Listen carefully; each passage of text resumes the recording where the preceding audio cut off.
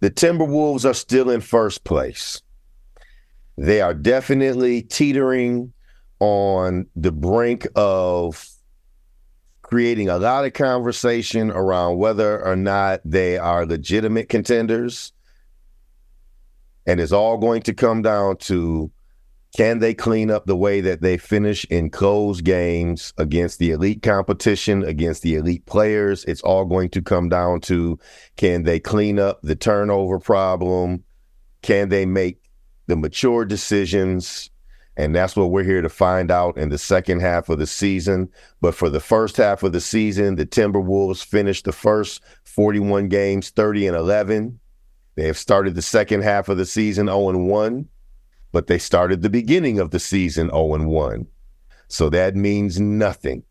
You are tuned in to the Coach and the Culture podcast. I am Coach Frank.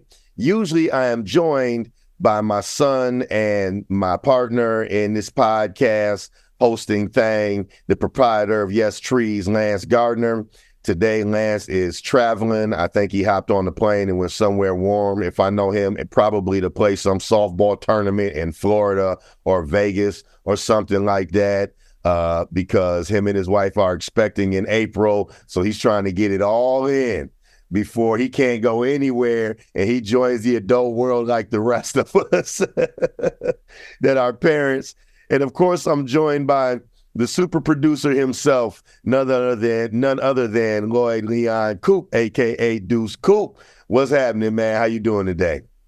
I'm all right, brother. How you feeling, man? Oh, man, I am amped. I'm wired, right? I wish Lance was here because I am wired after last night's Oklahoma City game. I want to get right to that, and we are going to talk a lot about that game over the course of this podcast. But in the tradition, as we always do on Sundays when we record, for those of you who are first listening to the Coach and the Culture podcast, we record every Sunday, and the first thing we do is we recap the week that was for the Minnesota Timberwolves.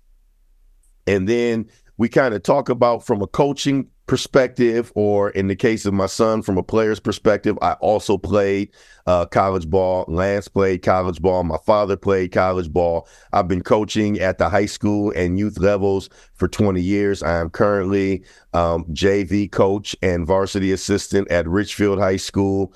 And I bring things from a coach's mindset. And so we recap the week that was and kind of talk about the minutia, or the details that the average fan that loves watching the game, loves talking about the Timberwolves, loves rooting for the Timberwolves, but they might not catch those little things that the way a coach is looking at the team, the situations they put themselves into. I'm a big Chris Finch backer. For those of you just listening, if you're tuning in for the first time, if you expect to hear me do a lot of Chris Finch bashing, well, you're not going to get that. I'm not going to talk about his offense. I have a very different perspective from a coach's perspective on his offense than the stereotypical chatter that has become, bad spacing, bad ball movement. Finch is supposed to be this offensive genius, but, the Cat and Rudy thing can never work. And yes, I understand the Timberwolves have an offensive rating that is around 19th or 20th in the league. Not great.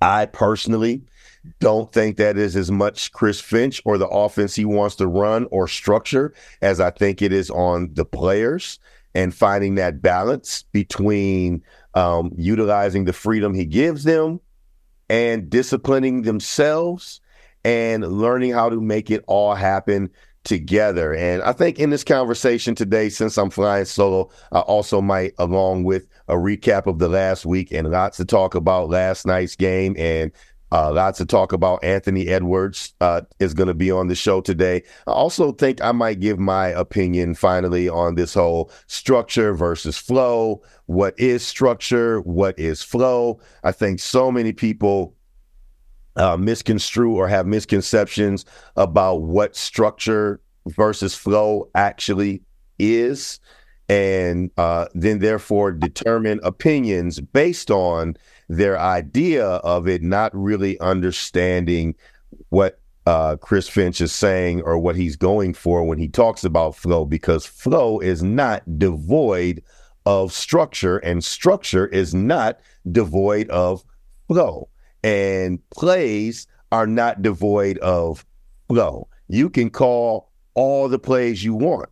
The players still have to read, react, and flow out of those plays. So that might be a little bit of a conversation. We'll see how much time we have. If we don't talk about it this week, we'll talk about it next week, live from the Dream Shop, where we record on YouTube every other Sunday. So if you're tuning in for the first time, this particular Sunday is our audio version of our podcast. And then next Sunday, we will be live from the Dream Shop, 3701 Fremont Avenue, North Minneapolis, on location.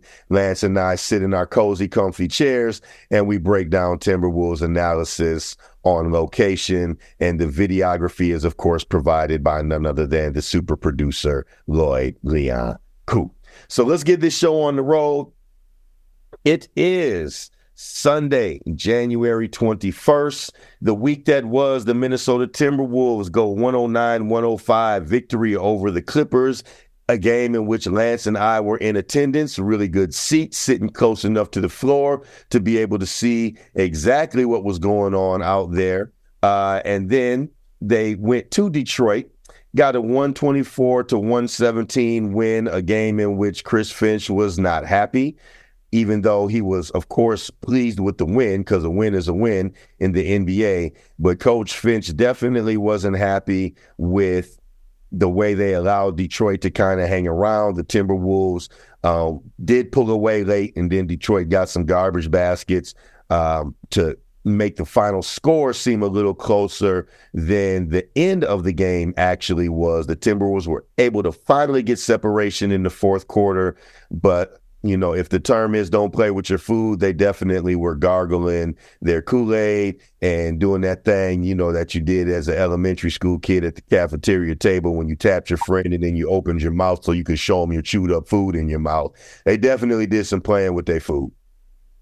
And then further in the play with their food mode, a underhanded, undermanned Grizzlies team, no Ja, no Bane, of course, no Steven Adams, no Clark, the usual suspects that cause the Timberwolves all kinds of problems when they play the Grizzlies were not playing. And the Timberwolves absolutely played with their food for three quarters. It took a 37-17, 20-point fourth quarter for the Timberwolves to finally pull away. It took Mike Conley kind of, you know, being the Jedi Mike of the team, you know, the Jedi of the Yoda of the Jedi Council in the fourth quarter, along with some highlight heroics from Anthony Edwards in the second half. He went for 26 and a half for them to finally put the Grizzlies away, the very undermanned Grizzlies. We're going to talk a little bit about that game because there were some things that transpired in all three of those games. The Clippers win, the Pistons win, and the Grizzlies win, that finally came back to bite the Timberwolves, the cliched bite them in the butt, to bite the Timberwolves in the butt against the Oklahoma City Thunder. And if you keep... This new Charmin Ultra Soft Smooth Chair is so soft. Sorry. Hey, man, what is you over there watching? And where is your wife? Because I'm talking basketball, and all of a sudden I heard something that sounded real adult entertainment-ish over there, man. Look, bro. So now I'm going to need you to put both hands where I can see. Man, I was on our podcasting. I'm on NBA. I promise you, bro, it was Charmin's commercial. Mm-hmm. Yeah, okay. Don't be speaking Charmin while I'm talking, man. I'm trying to find some stats. I'm on the NBA joint, man, and then this commercial. Sorry about that. Yeah, blaming the NBA app, huh? Oh man, don't you edit that out? All right. It's there. All right. What was I talking about? Back to what I was talking about. So there were some things that have transpired in the Clippers game, the Pistons game, and the Grizzlies 118-103 win that ultimately led to the loss to the Oklahoma City Thunder. It all finally kind of caught up to them. Of course, last night they lose to the Thunder 102-97, and I'm amped about that game. I very rarely this year have I really kind of been pissed off about the outcome of a game, but I'll be honest with you, man. I'm a little pissed off about the outcome of last night's game because it was completely unnecessary for them to lose that game, and it follows a concerning trend that we saw at Dallas. We saw that trend at Boston, and then now once again against Oklahoma City, it pops up, which is them basically shatting the bed. And when you're playing against teams with superstar, all NBA caliber, MVP list caliber players that are not going to make mistakes down the stretch, and they are going to take complete advantage of all the mistakes you make down the stretch. We saw it with Kyrie and Luka. We saw it with Tatum and Drew Holiday and company, and now we saw it again last night with Shea. But I digress. Let's start this off properly. Let's go back to last Sunday. Lance and I were in the Target Center to watch the Timberwolves go against the Los Angeles Clippers, who come into the Target Center last Sunday. Really the hottest team in the NBA, the hottest team by far since the start of the new year. A game that I think a lot of people wanted to see how the Timberwolves would match up against the Clippers. I know I was curious to see how they were going to match up. And more importantly, on the heels of that Boston end-of-game meltdown and that Dallas end-of-game meltdown, Lance and I talked about it right here on the show. One of the most interesting things for us as we left to go to the game and watch it was going to be, how would the Timberwolves close a close game against the Clippers when you pretty much knew that Paul George and Kawhi Leonard were not going to beat themselves down the stretch, and James Harden were not going to beat themselves down the stretch of that game? Well, they do go on and beat the Clippers. They overcome a sloppy closing stretch filled with turnovers, which has become a trend. They overcome it because Rudy Gobert made clutch free throws 4 in a row down the stretch, and because Rudy Gobert was outstanding on the defensive end down the stretch of that game, including a big block on Kawhi. And Rudy kind of saved the day. I tweeted after that game that, Ant had a couple bad turnovers.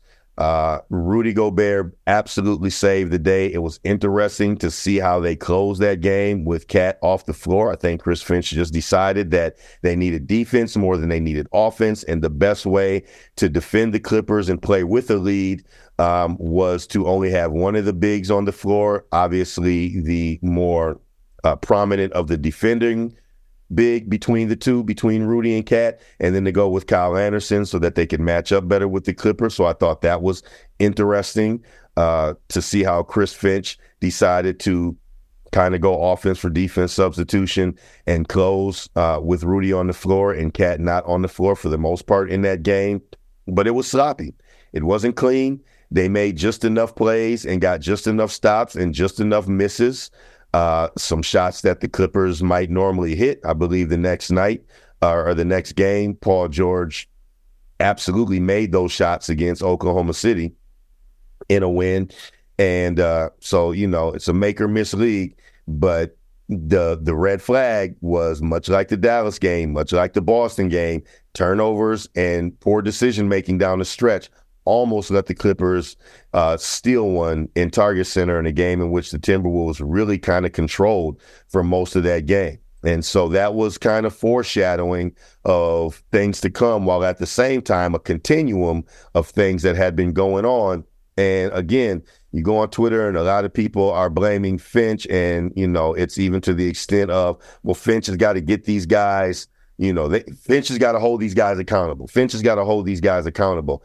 And I just want to say, as somebody who coaches high school players, the decision, the balance between playing the players that will win the game and holding them accountable at a time when it's winning time or trying to, quote unquote, teach them a lesson. I just think you have to coach to really understand how to really deal with that balance, really how to juggle that mindset and that balance. And in the NBA, at the end of the day, these guys are paid professionals, and the outcome is the accountability. Now, I said that to somebody in the Boston game when I was talking with them about, the shot selection and the turnovers and the decision making down the stretch. And, they're like, at what point in time do you bench him? You don't. I mean, you got to go a long way before you bench him in year 4. Now, in year 1 and in year 2, there were a couple of times where Chris Finch benched Anthony Edwards down the stretch of games for decision making. But at this point in time, Ant is playing with $50 million of bonus money on the line, the difference between the max contract that he signed and the supermax bonus. You lose your player when you bench your player who has $50 million on the line. And Chris Finch has said multiple times that, this league is about winning, but it's also about making money and securing your financial future for your families. Generational money, right? And so you lose a guy if you make the wrong decision when you're trying to find that balance. And the outcome of the games ultimately is the accountability. No question about that. Okay, so we're going to move on from the Clippers game and move on to the Detroit game.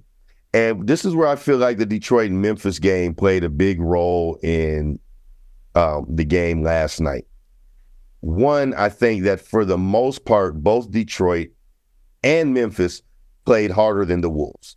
Now, you're going to get some of that because you have players on Detroit's team and on Memphis's team due to the injuries, or in Detroit's case, just the youth and the bad record and trying to get their legs in the NBA. You're going to have some of that because you got guys that are fighting for their NBA basketball careers. The Wolves are fighting for a 1 seed, and yeah, that should be motivation enough. That should make you hungry.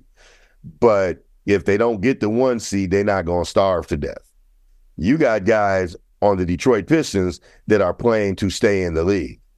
You got guys on the Detroit Pistons that are playing to maybe hopefully get traded out of Detroit or be able to leave Detroit as a free agent because Detroit is a ways away, right? And so I always tell my teams, as a coach, I always tell my teams the number one first step to win a basketball game is you have to play as hard or harder than your opponent. That's the first step. Then the second step is you have to play as smart or smarter than your opponent. Do those two things, you always give yourself a chance. Now, you can do those two things and your opponent just have more skill, more talent, more athleticism, and they're still going to beat you. But if you play harder than your opponent and you play smarter than your opponent, you give yourself a chance. And in a lot of ways, I feel like Detroit played harder than the Timberwolves and played with more desire and more passion. And the Timberwolves kind of played with their food. And then at winning time, because they know what the number one defense in the league looks like, they were able to put the clamps down and get some separation. But in the process, you got Mike Conley out there playing for 30 minutes in the game in which, in a real ideal situation, first game of a back-to-back road and home, first game of three games in 4 nights, with the third game foreshadowing being a matchup between the number 1 and the number 2 seed in the West. When you put those two things, when you put all that together, Mike Conley having to play 30 minutes against a 4-win Detroit team on the road doesn't exactly help you as you move forward. Okay. So then we follow that up with the Memphis Grizzlies game. And Taylor Jenkins, I love Taylor Jenkins as a coach because he coaches hard-nosed, and it doesn't matter who they throw out there. Them guys are going to play hard. They're going to fight. They're going to compete. It just doesn't matter. And so much like the Detroit game, you come in here with the Memphis team that has some organizational pride. And despite of the fact that there's no Ja, there's no Bane, there's no Steven Adams, there's no Brandon Clark, they got all of these guys out. But this is a team with organizational pride. They are not far removed from some deep playoff runs. They have gone through a lot.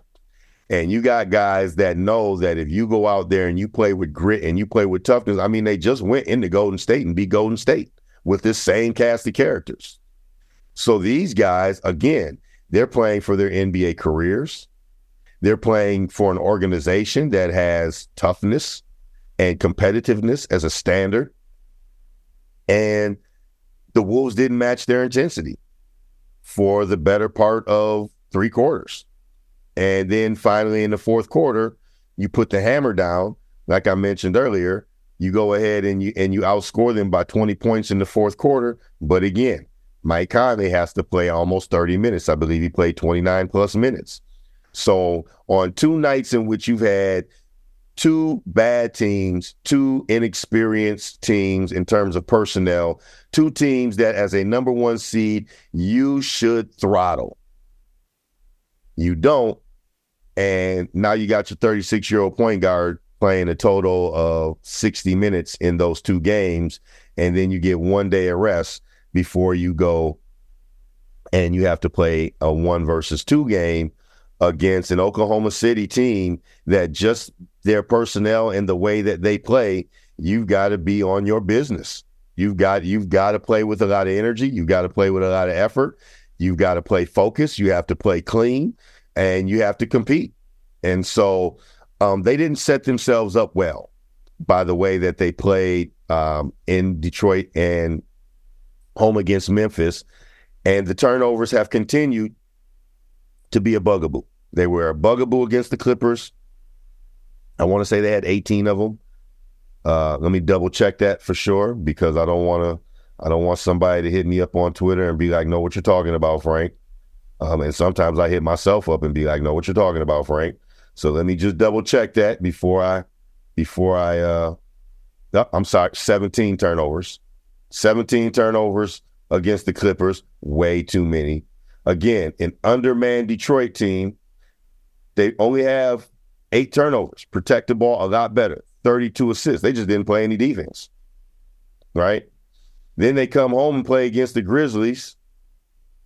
And I believe they had 14 turnovers that game. Yep, 14 turnovers again against a Grizzlies team that doesn't have all their guys. 14 is too many. Case in point, we played a team on Saturday, my high school team. We played a team on Saturday that we knew going into the game that we were just much better than. We had, as part of our game plan, we were going to play some guys that normally play JV that are teeter-tottering on that varsity rotation. We knew that we put it in the game plan that we were going to give those guys some prime first half minutes while the game was still in doubt, because we want to see how they react to the bright lights. But we knew we were going to win the game, and we did. We won by 40. We were up by 20 plus at half, including playing those JV guys. We committed 5 turnovers in 36 minutes. It's a high school team. Okay? So when you talk about don't play with your food, when you talk about focus on playing basketball the right way, we're talking about a high school team goes out there and commits 5 turnovers playing against a undermanned team that does not have the talent we have. But our focus was to go out there and play clean basketball no matter who we put on the floor. We made that a focus with our kids, right? And so, again, it kind of goes back to the focus. Now, the Grizzlies game was a TNT game. It's on national TV, right? So, Ant goes for 26 in the second half. He's got the highlight of the week, the throw it off the backboard to yourself dunk, which, yeah, it's cool. It's fun, right? He really turns it on in the second half of that game. They finally put away the Grizzlies. All the national media attention comes with it. Fans have been talking about how, why the Timberwolves have more national media games? When is Ant? Why is Ant so far down in the All-Star voting? We need more national spotlight. You asked for it, you got it. The day after the Grizzlies game, Stephen A. Smith, talking about how when he sees Ant, he starts mentioning him in the same breath of the Kobe Bryants and the Michael Jordans of the world, right? You got Austin Rivers talking about, how Ant's going to be that guy.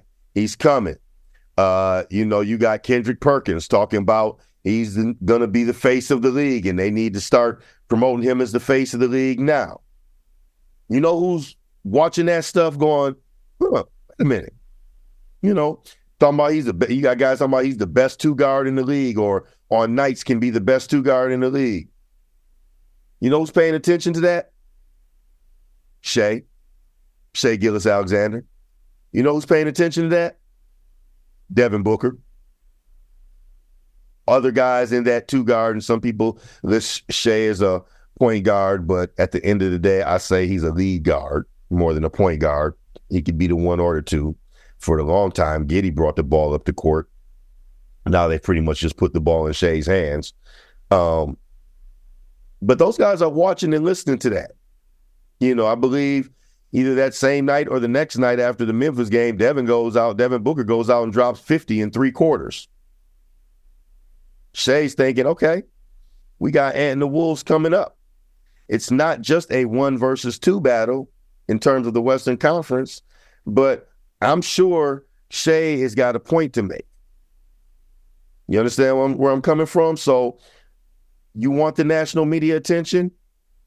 You got it. I got some stats for you, man. This season, Minnesota Timberwolves versus Oklahoma City Thunder. Right now, the Thunder are up a game.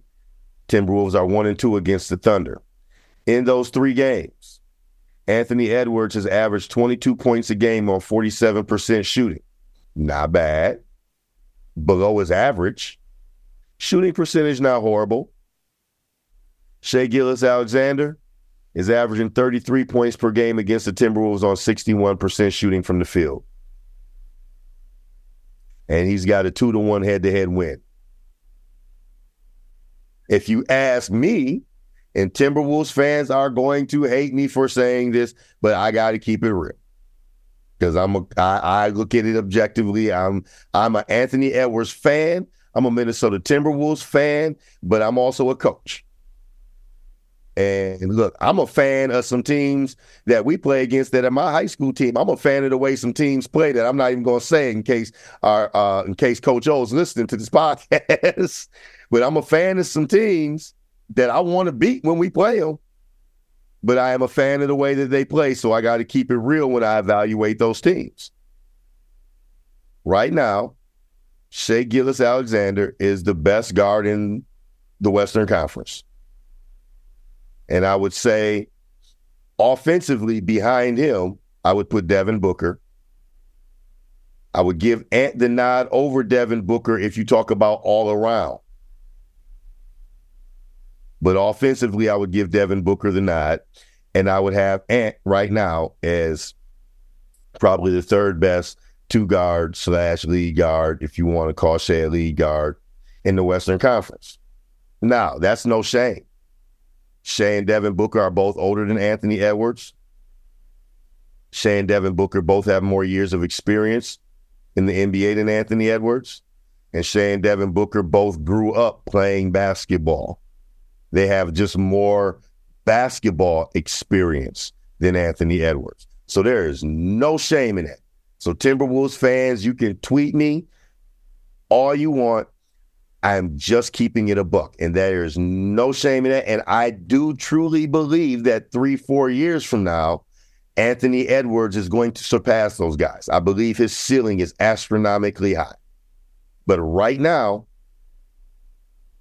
the difference between Anthony Edwards and Shai was on display in the 4th quarter of the Minnesota Timberwolves versus Oklahoma City Thunder game last night.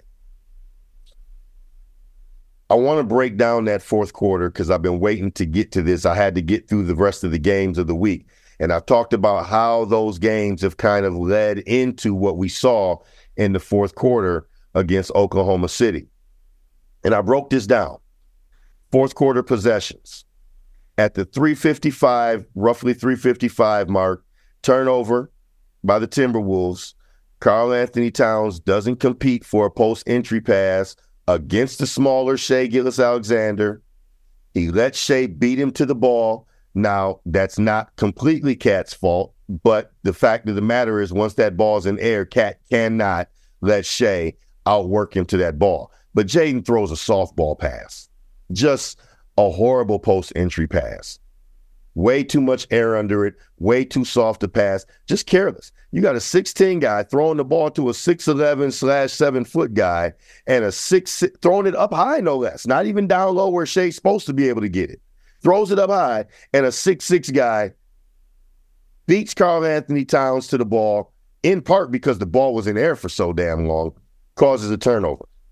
That's the first of 3 turnovers in the last 4 minutes of that game. Bad turnover. Just bad. And you're playing with a lead, right? Bad turnover, careless, non-competitive turnover. Oklahoma City's competing harder than you are. Remember I talked about Memphis competed harder. Timberwolves just had more talent. Detroit competed harder. Timberwolves just had more talent. Clippers, Timberwolves were sloppy down the stretch. Rudy saved the day. In that one play, you got sloppiness and being outcompeted. None of that has to do with Chris Finch. It's not Chris Finch. Okay? This is player. This is player error. Okay? 340 possession. Next possession. Coming out of a timeout. You get ball movement. Ant's got an open catch and shoot 3 at the top of the key. Yes, Lou Dort is closing out. Shouldn't matter. Shouldn't matter. Ant's got options. One, he could have just caught the ball raised up and shoot. He had the space to do it. Second option, catch the ball and give a hard pump fake, get a flyby, sidestep or step in for pull-up. Ant turns down the open 3, over dribbles into the paint, and then turns it over. Now, this is where I'm going to pick at people who want to pick at the Timberwolves spacing from a coach's perspective. This is where I'm going to pick at people who want to pick at Chris Finch's offense and talk about how and act as if Chris Finch is putting these guys in bad positions when, if you look at that play and really break it down, the first mistake was Anthony Edwards' indecisiveness. But Anthony Edwards is on record last week talking about how he needs to go ahead and just take more shots down the stretch. He's going to take it upon himself. He's going to get more shots up. It's on me. I just got to shoot the ball, get more shots up. That's talk. Your teammates hear that. So what actually happened to create that turnover, to create the bad spacing that created that turnover, was after Anthony Edwards drove into the paint. Cat assumed that Anthony Edwards was going to shoot the ball because Cat didn't do the fundamentally sound thing that he should have done from his position once Anthony Edwards began to drive. Cat is supposed to circle back behind Anthony Edwards for a relief pass in case Anthony Edwards stops and picks up his dribble. If he circles behind Anthony Edwards the way he's supposed to, he takes, I believe it was Dort. I could be wrong. But whoever was guarding Cat is who ended up stealing the pass. But the problem was Cat was too close to Mike Conley, who was standing in the corner where the pass was attempted to go. But the only reason one player was able to guard 2 was not because Chris Finch designed the offense that way, not because the offense had bad spacing in it, but was because Cat was standing and watching Anthony Edwards on his drive instead of doing what your spacer should know to do, which is circle back behind Anthony Edwards. So he doesn't circle back with any sense of urgency. It was lazy, but it was also assuming that Anthony Edwards was going to shoot the ball. So Cat's wrong on both accounts. It was lazy and it was an assumption instead of just doing the fundamentally sound and correct thing, the thing that players are coached to do, which is circle back behind Edwards. Go watch the play if you're listening to this and don't understand what I'm talking about. So then Cat's players actually in the passing lane to the corner pass because Cat's not expecting Ant to make that pass. You could see it if you watch Cat when Anthony Edwards drives. He's not expecting Ant to pass the ball at all. Now, again, I'm going to blame Cat a little bit more for this. Even if you're expecting Anthony Edwards to shoot because he drove from the top of the key, you circle behind him because you then become the back man on defense. You're the person who has to get back in case he misses so that you can stop the transition game. That's not on Chris Finch.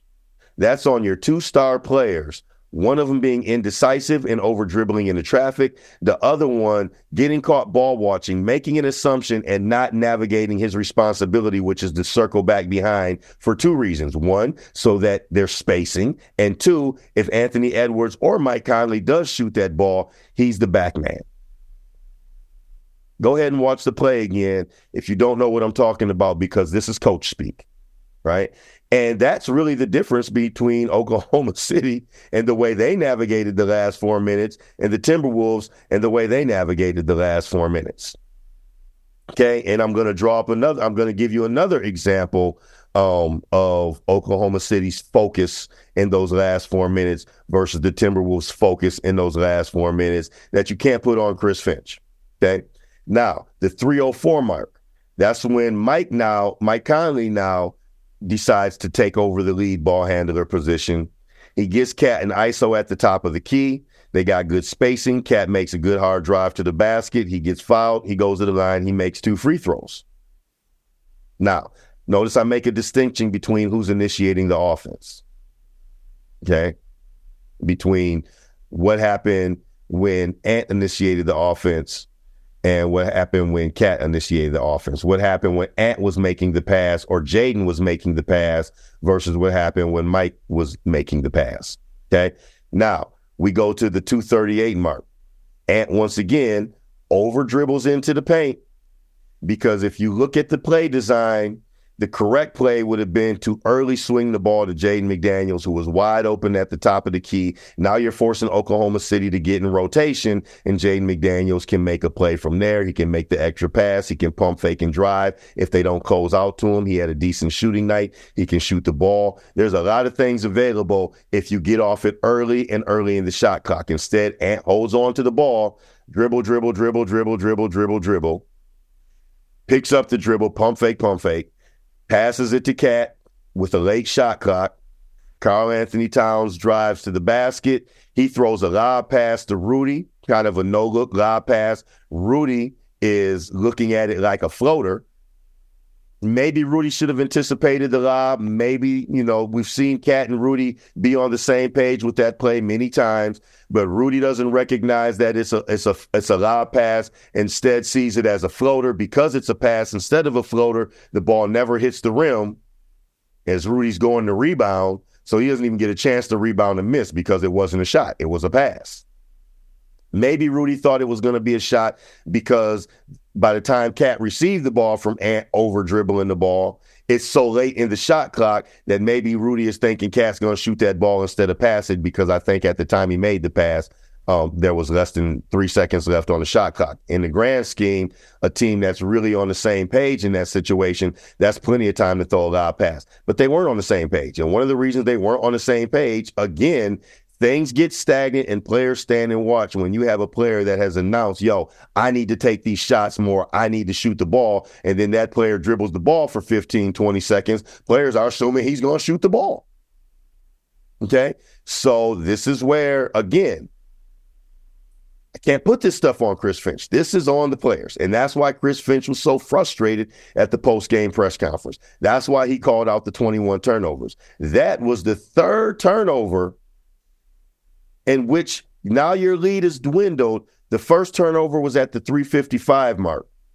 That third turnover was at the 2:38 mark. So in a minute and basically 20 seconds, a minute and 17 seconds or whatever of basketball, you've had 3 possessions and you've turned the ball over. I'm sorry, you've had 4 possessions and you've turned the ball over 3 out of 4 times. And none of those turnovers were necessary. And none of them was the design that the coach wanted. And when they did do the design, the players didn't execute. Going back to Cat not circling back and allowing his man to be able to guard 2 with bad spacing. That bad spacing is not on Chris Finch's offense. That bad spacing is on Karl Anthony Towns. That bad spacing is on Anthony Edwards having space and turning down a shot. Okay, so now Let's continue going down the list of what went wrong down the stretch of that fourth quarter. The 2:20 mark, something interesting happens. They go to Ant early shot clock, and he just goes. He turns down the screen. I think Rudy's coming to set a screen from Ant's left. He turns down the screen because Oklahoma City's trying to force him right. So he takes right, goes to the basket, makes a really tough finish. You now have a 2-point lead. You've managed to finally, even though you've turned the ball over enough to allow Oklahoma City to get back in the game now and tie it up, you take a 2-point lead. Then you come down defensively on the next possession. You get the ball out of Shea's hands by design. Chris Finch's design. Get the ball out of his hands. You trap him. You make him give it up. Cat inexplicably bites on a Lou Dort pump fake from about 10 feet and jumps into him for a foul. You can't blame Chris Finch for that. That's on Karl Anthony Towns. You got to do better. There's no reason for him to bite and jump on a Lou Dort shot right there. There's no reason. As a matter of fact, when Shai Gilgeous-Alexander tied up the game on the play before Ant goes to the basket and makes the layup, Shai Gilgeous-Alexander gets to the exact same spot on Karl Anthony Towns, and Shai rises up, and you don't even jump and contest. You just stick a hand up. But then Lou Dort, who's not nearly the offensive player that Shai is, draws you into the web with the pump fake up two. You got to be smarter than that. That's not Chris Finch. That's not Chris Finch's offense. I'm defending the coach. That's on the players. Cat, you got to be better. Next possession. Come down the floor. Jaden misses a late shot clock three on the kick out. Maybe he could have drove to the basket, but it was, again, a late shot clock. I think he caught the ball with 5 or 4 seconds left on the shot clock. Yeah, that is enough time on a hard closeout to pump fake and go hard to the basket. But again, we're talking about a 23-year-old player. He's made some shots. He's made that shot quite often. He didn't miss by much. But I want to point out something. Go back to the possession where Shai Gilgeous-Alexander hits the three-point shot. I believe it was the next possession. Hits the shot to give Oklahoma City the 2-point lead. Notice the difference. No, I believe it was that next possession after Jaden misses. That's right, because Dort made one of 2 free throws when Cat fouled him. So the Timberwolves come down up 1. Jaden misses. When they started that possession, when Ant made his move to start that possession, there was 10 seconds on the shot clock, which is what caused Jaden to catch the ball late shot clock. If you are interested in what I'm talking about from a coach's standpoint, go back and watch what happens, what Oklahoma City does after Jaden misses that shot. Watch the pace that the Oklahoma City players get up the floor with after they rebound the ball. So when Shai goes into his move, the floor is already spread. Oklahoma City's players have already gotten to their spaces on the floor so that they can initiate their offense, and there's 18 seconds on the shot clock. They hustled down the floor to get to their spots. On the previous possession, when Ant initiates the Timberwolves offense with 10 seconds on the shot clock, the Timberwolves basically sauntered, jogged up the floor to get to their spaces on offense. So now they're initiating their offense with, over half the shot clock already gone down. Meanwhile, Oklahoma City locked in, focused, playing hard, playing serious basketball, they get a rebound and they get up the floor, and now your defense is at a disadvantage because they can do anything they want with 18 seconds left on the shot clock. So Jaden McDaniels is actually setting himself, preparing for a screen or preparing for a Shai drive, and Shai just gives him a hard jab step, steps back behind the three-point line and lets him have one right between the eyes, because that's the last thing you're expecting from Shea at that point in time. But Shea has the basketball intelligence to understand. Oklahoma City has the sense of urgency to understand, get up the floor so that they can initiate offense early and get whatever they want. And Shea got whatever he wanted, and he splashed it. But it started with the sense of urgency with which they went up the floor after they rebounded the miss, something the Timberwolves were lacking. They got a missed free throw and started offense with 10 seconds left on the shot clock. There's no excuse for that. Okay? So, again, that's not coaching. I know Chris Finch doesn't want them to go into late game offense with 10 seconds left on the shot clock. How do you know? Because he said as much after the Boston loss. He talked about dribbling out the clock.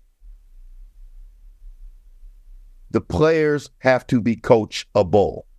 I'll say that again. The players have to be coachable. I don't think Taylor Jenkins is a better coach than Chris Finch. I think they're on the same parallel. I think Oklahoma City's players are more coachable. I think the Timberwolves have more individual talent, which is why they're in first place and Oklahoma City's in second place, but only by one game. Because if the Timberwolves players were more coachable, they wouldn't be 29th in the league in turnovers, and they would be in first place by more than one game.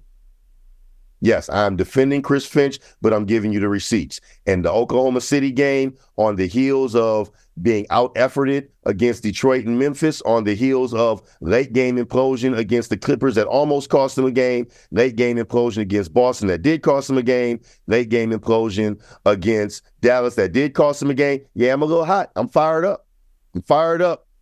Coaching the culture, listening audience, but I'm giving you the receipts from the way a coach is looking at it. I wish I could be sitting down having this conversation with Chris Finch. I wish I could be in the film room. I really wish I could be in the film room. We'll continue forward. I feel like I'm sounding like Stephen A. Smith right now. Let me calm myself down a little bit. 114. Very next possession, after Shea splashes the three. Noteworthy. Why? Mike Conley initiates offense, not Anthony Edwards. The offense starts at 15 seconds on the shot clock. It ends up with Oklahoma City has to foul Rudy or he's going to get a dunk after good ball movement. Lands with Rudy catching the ball pretty much all alone on the baseline. Now, good foul by Oklahoma City. Can't give up a dunk at that point in time, only up two to tie the game. Rudy's a 60-something% free throw shooter. Absolutely a good foul by Oklahoma City. However, what is noteworthy, Mike Conley initiates offense. They get Karl Anthony Towns to the free throw line for 2 points, clean. Mike Conley initiates offense. They get Rudy Gobert in a situation where Oklahoma City has to foul him or he's going to dunk the ball and tie it up. Okay? Rudy splits a pair. Now you're down one. Next offensive possession, after 2 free throws, I believe, by Jalen of Oklahoma City. Williams. 38-second mark. Coming out of a timeout, Mike Conley misses a kick-out three. On one hand, Mike Conley has made that shot countless times. Now I'm going to connect the back-to-back, the 3 games in 4 nights, to Mike Conley's performance. Now I'm going to connect the fact that the Timberwolves not putting the stomp down on Oklahoma City and putting the stomp down on, not Oklahoma City, on Memphis, and putting the stomp down on Detroit comes back to bite them in the butt. Mike Conley goes 1 for 11, 1 for 9 from 3, easily his worst shooting night of the season. The last shot, like many of the other shots he took last night, were short. Short shots is a sign of dead legs. Dead legs is often what happens to any player on the third game in 4 nights. Your 36-year-old point guard, midway through the season, this is the first game of the second half of the season, they could have done themselves a service had they brought the right intensity, the right frame of mind, the right effort against Detroit and against Memphis. Again, Chris Finch, not a happy coach after the Detroit game, even though they won the game, because he knows. The Memphis game, you have to go into the fourth quarter and you need a 20-point advantage, 37-17 fourth quarter, in order to win that game. Mike Conley plays 30 and 29 minutes in those 2 games. Those are games in which he probably should have played 24 and 22 minutes. And so he misses short. There were other options on that particular play, but again, even though they come out of a timeout to get that particular play, I believe Ant goes into his drive with 10 seconds or less on the shot clock. He makes the pass to Mike. Mike maybe could have made the extra pass to Cat in the corner. We've often asked for Cat to be in the corner. He's a great corner 3-point shooter. He's also great at attacking closeouts. Maybe Mike makes the extra pass, especially on a night where he's not really hitting shots, but he's a veteran. He's the Yoda of the Jedi Council. So you can't fault him for taking that shot, even on a cold night. I think the bigger issue is if we get into the play sooner, maybe he thinks, let me make that one more pass to Cat. You know, hindsight's always 20/20 in that situation.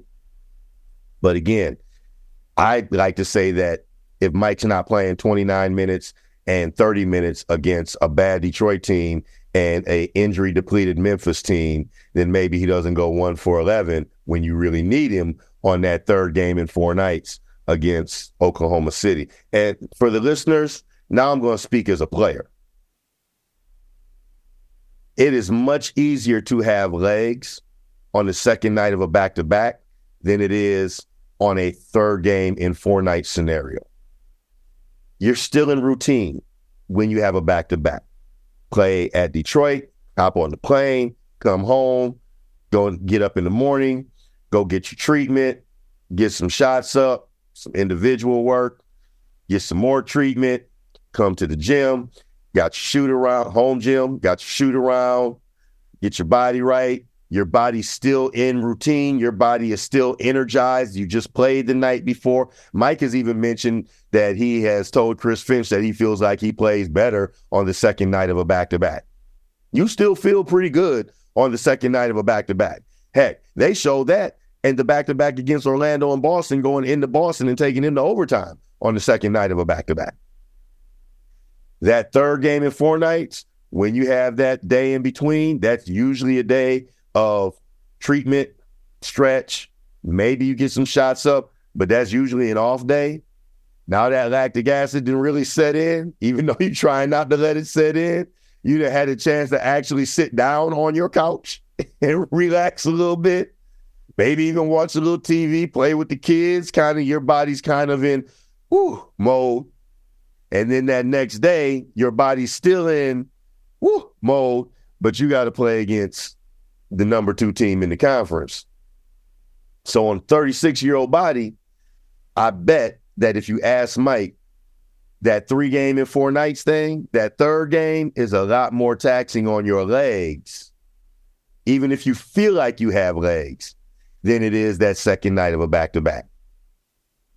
So that's where playing with your food bites you in the butt.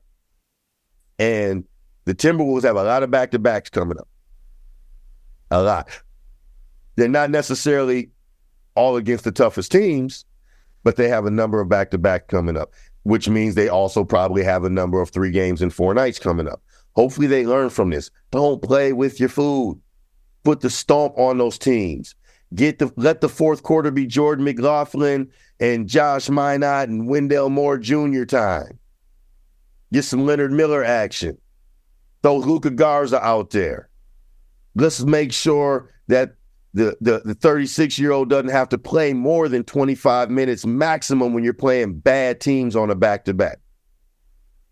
This is also leading into something that we're going to talk about when Lance comes back, because we did say we were going to discuss it after they went through that gauntlet stretch of 16 games against teams over 500, and we talked about what do the Timberwolves really need. I think last night settles it for me. They absolutely need a backup point guard. Or you need to play Jordan McLaughlin more minutes against some of those lesser teams, and he's just got to prove that he can be it.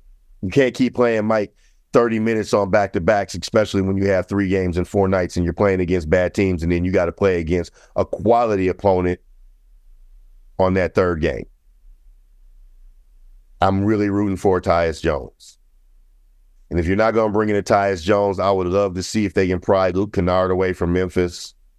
But you know, Burks, you got to get somebody in here. You got to get somebody in here. That 1-4-11, what that said to me is it's going to be a long second half of the season for Mike Conley when they have this many back-to-backs, which means probably quite a few 3 games and 4-night stretches. That 1-4-11 was the deciding factor for me. We've got to start to get Mike rest because he didn't have the legs. He just didn't have the legs. So, moving forward to end the fourth quarter debacle, right? And that pretty much was it, right? Mike misses that 3 at the 38-second mark. That was the opportunity for them to go ahead and take the lead. That was the go-ahead shot. They missed that. Oklahoma City comes down, makes 2 free throws. Naz Reid goes to the basket, gets a layup. Chris Finch draws up a beauty with no timeouts, which means that play was already drawn up. And we're going, people want to bash on Chris Finch. Come on now, let's talk about it. You can't bash on Chris Finch. That play was something they have practiced, something that was drawn up. And I'm talking about the play that got Anthony Edwards fouled and got him 3 free throw attempts. That was great coaching. They were ready for that play. Again, it's either something they had practice prepared in the back pocket or something that they drew up at the previous timeout. They ran a great play. Anthony Edwards gets fouled. He has a chance to tie the game and make 3 free throws. And I'm going to be honest, as I sat there watching the game, I said, he's not making these. I knew he was going to miss 1. I didn't expect him to miss the first 2, but I knew he was going to miss 1. I knew it. When you got everybody talking about you, when you got Stephen A. Smith comparing you to the Michael Jordans and the Kobes, and oh, by the way, Michael Jordan and Kobe Bryant have both missed some clutch free throws in their career. Michael Jordan has had some dud games against key opponents. He didn't always kill Detroit. He didn't always kill the Knicks. He didn't always kill the Pacers. He killed them a lot, but he didn't always kill them, especially early in his career. So I don't want to say that Stephen A. is wrong, but what I'm saying is to whom much is given, much is expected. And Anthony goes to the line, chokes the first one, chokes the second one, really chokes the third one when you consider the fact that you got to know that you have to at least hit the rim.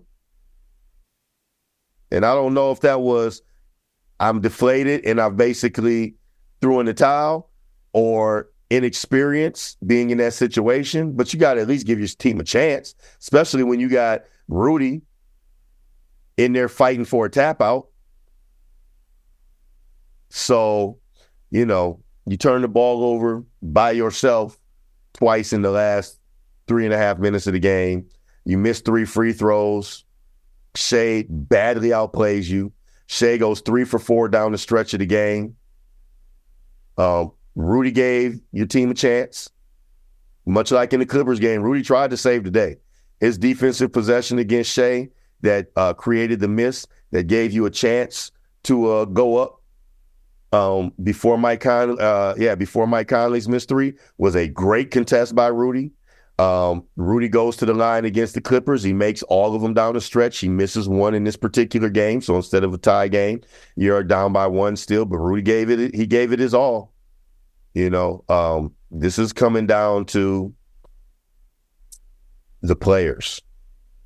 This is coming down to the players. I'll say it again. I don't think Oklahoma City has a better coach. Yes, this podcast is as much about defending Chris Finch as anything. I think he has more coachable stars. I think he has more coachable players. I don't think that his offense is the problem. I don't think it's spacing as much as it is intentionality, decision-making, and playing the play versus playing the expectation of your teammates. My example of that is Karl Anthony Towns expecting Anthony Edwards to shoot the ball and not getting to where he's supposed to be. Rudy Gobert expecting Anthony Edwards to shoot the ball or expecting Karl Anthony Towns to shoot the ball and not being prepared for the lob pass. That's what I mean by playing the play versus playing the expectations of your teammates. You know what they say about assumptions, right? When you assume, you make an ass out of you and me, right?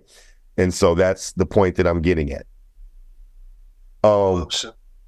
Yeah. So, here we are. All is not lost. You got some very winnable games coming up this week before you go to Oklahoma City for a chance to get back on the road. It's the turnovers. It's the turnovers and the decisions. The bottom line is, people want to talk about their offensive rating. Oklahoma City is a very good defensive team. I think they're 6th in the league in defensive rating.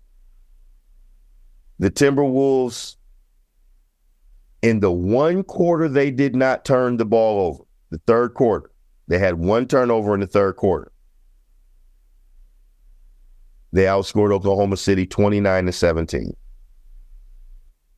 I'll say that again for the listeners. In the one quarter that they did not turn the ball over, they outscored Oklahoma City 29-17. They had 13 turnovers in the first half. 13 turnovers in the first half, and we're down by 3 at half. They committed 7 turnovers in the fourth quarter and scored 14 points. Oklahoma City almost had as many points off of Timberwolves turnovers in the fourth quarter as the Timberwolves scored the entire fourth quarter. I believe Oklahoma City had 8 points off of turnovers. The Timberwolves scored 14 points. I don't think Oklahoma City will feel like they necessarily played a good game. They didn't beat themselves. The Timberwolves beat themselves. Against Boston, the Timberwolves beat themselves down the stretch. Against Dallas, the Timberwolves beat themselves down the stretch. They almost beat themselves down the stretch against the Clippers. You cannot get away with that when you are playing Shea. You cannot get away with that when you are playing Jason Tatum and Drew Holiday and Jaylen Brown. You cannot get away with that when you are playing Luka Doncic and Kyrie Irving. You almost didn't get away with it against Harden, Kawhi, and PG. Let's stop blaming Chris Finch. He's putting them in positions to win. He's got them in positions to be in first place. You can't say that the players are the reason they're in first place, and every time they lose, it's Chris Finch's fault. It's Chris Finch's offense. You can't say that. The coach might be putting them in position to win in spite of themselves at times. Come on. Let's keep it a buck. So, in this whole structure versus flow conversation, so we're in practice. I'm gonna simplify it like this. We're in practice and we're putting in, we have our staple play, right? And then we're in practice and Coach O is going through all of the different variations and which ways the players can score off of that staple play, depending upon who's being guarded by who should be getting the ball in certain positions, time and score of the game. We're going through all of these scenarios from one set structure. The structure is the design of the spacing and the initial movement. I refuse to believe that Chris Finch doesn't have initial movements and design of spacing, where guys are going to go or where guys should go to initiate the action.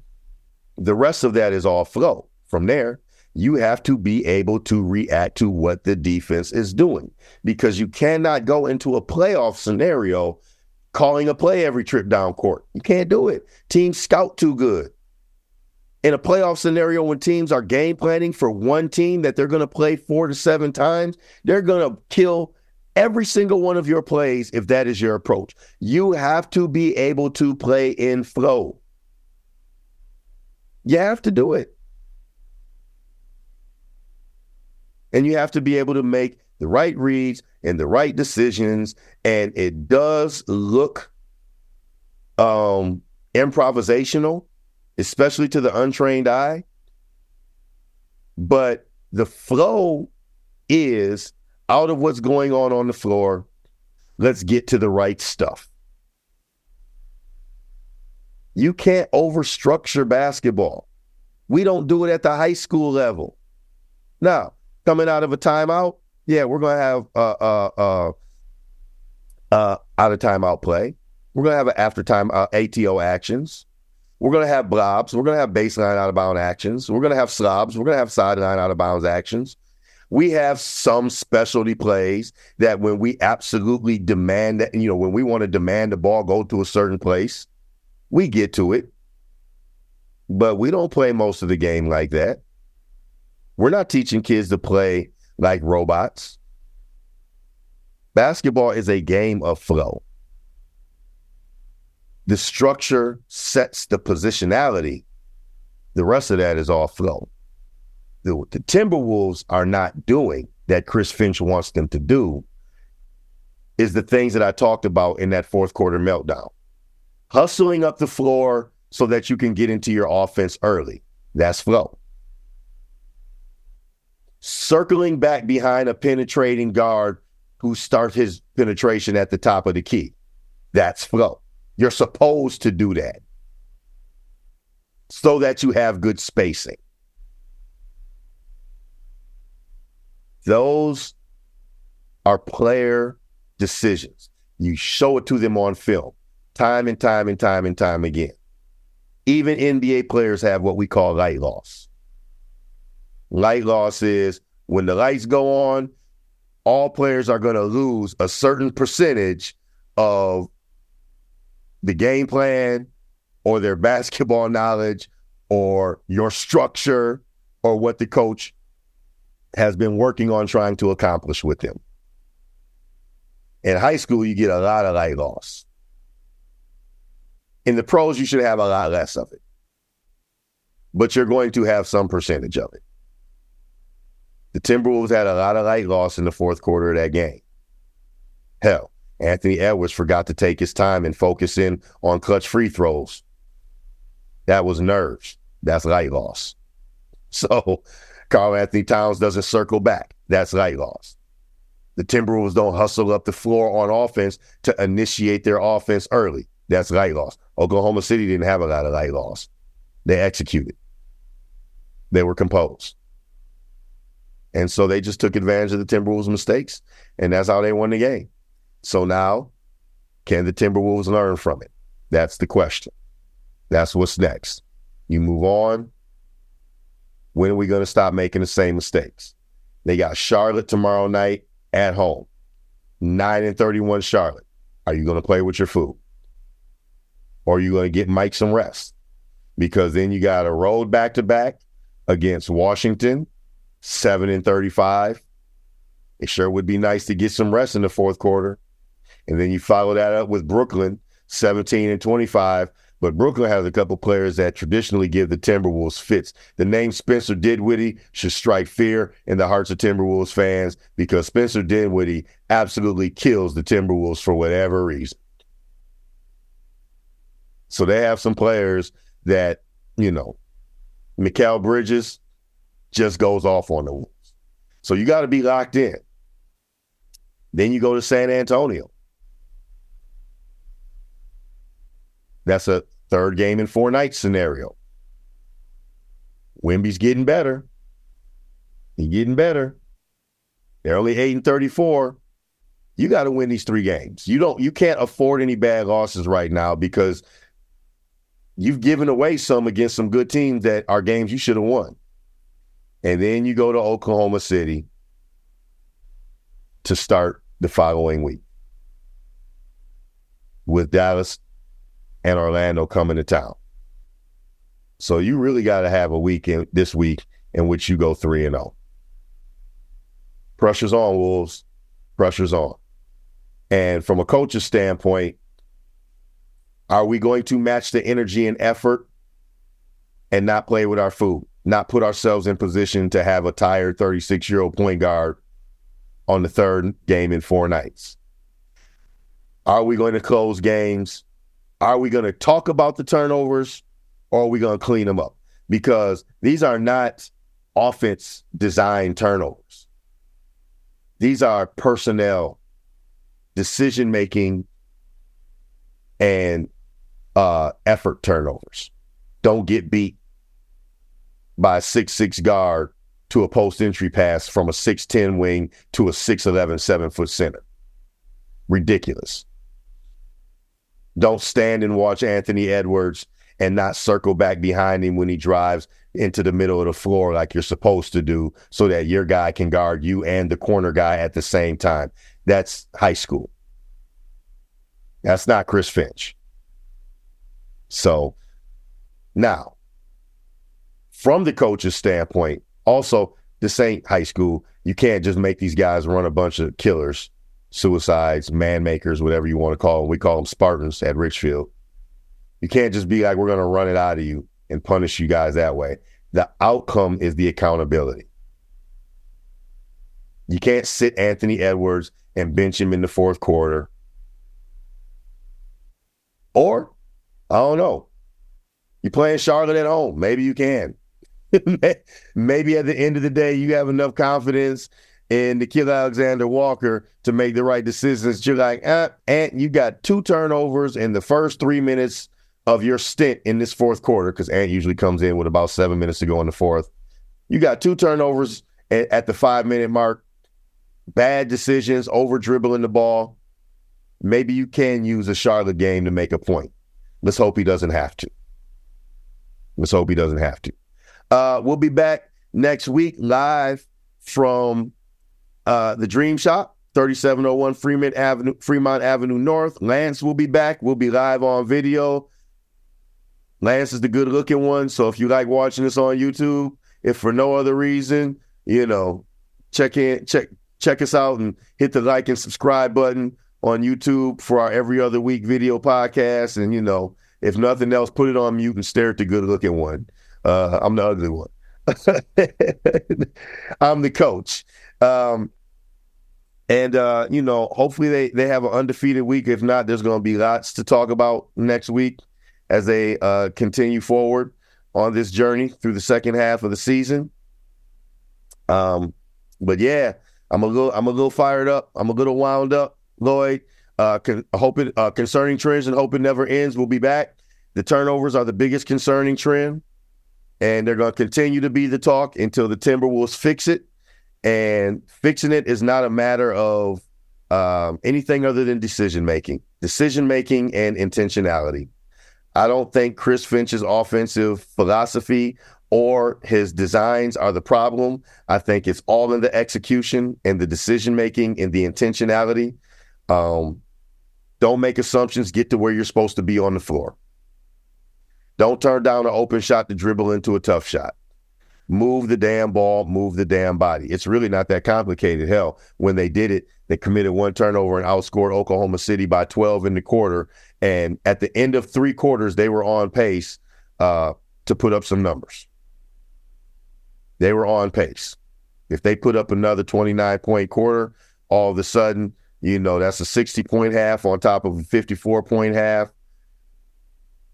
It's not the Indiana Pacers, but it would have been plenty to win that basketball game. If you don't commit 21 turnovers, imagine how many more points you score. If you commit 10 turnovers, if you commit 12 turnovers, that means you would have gotten 9 more shot attempts. If for a team that shoots dang near 50%,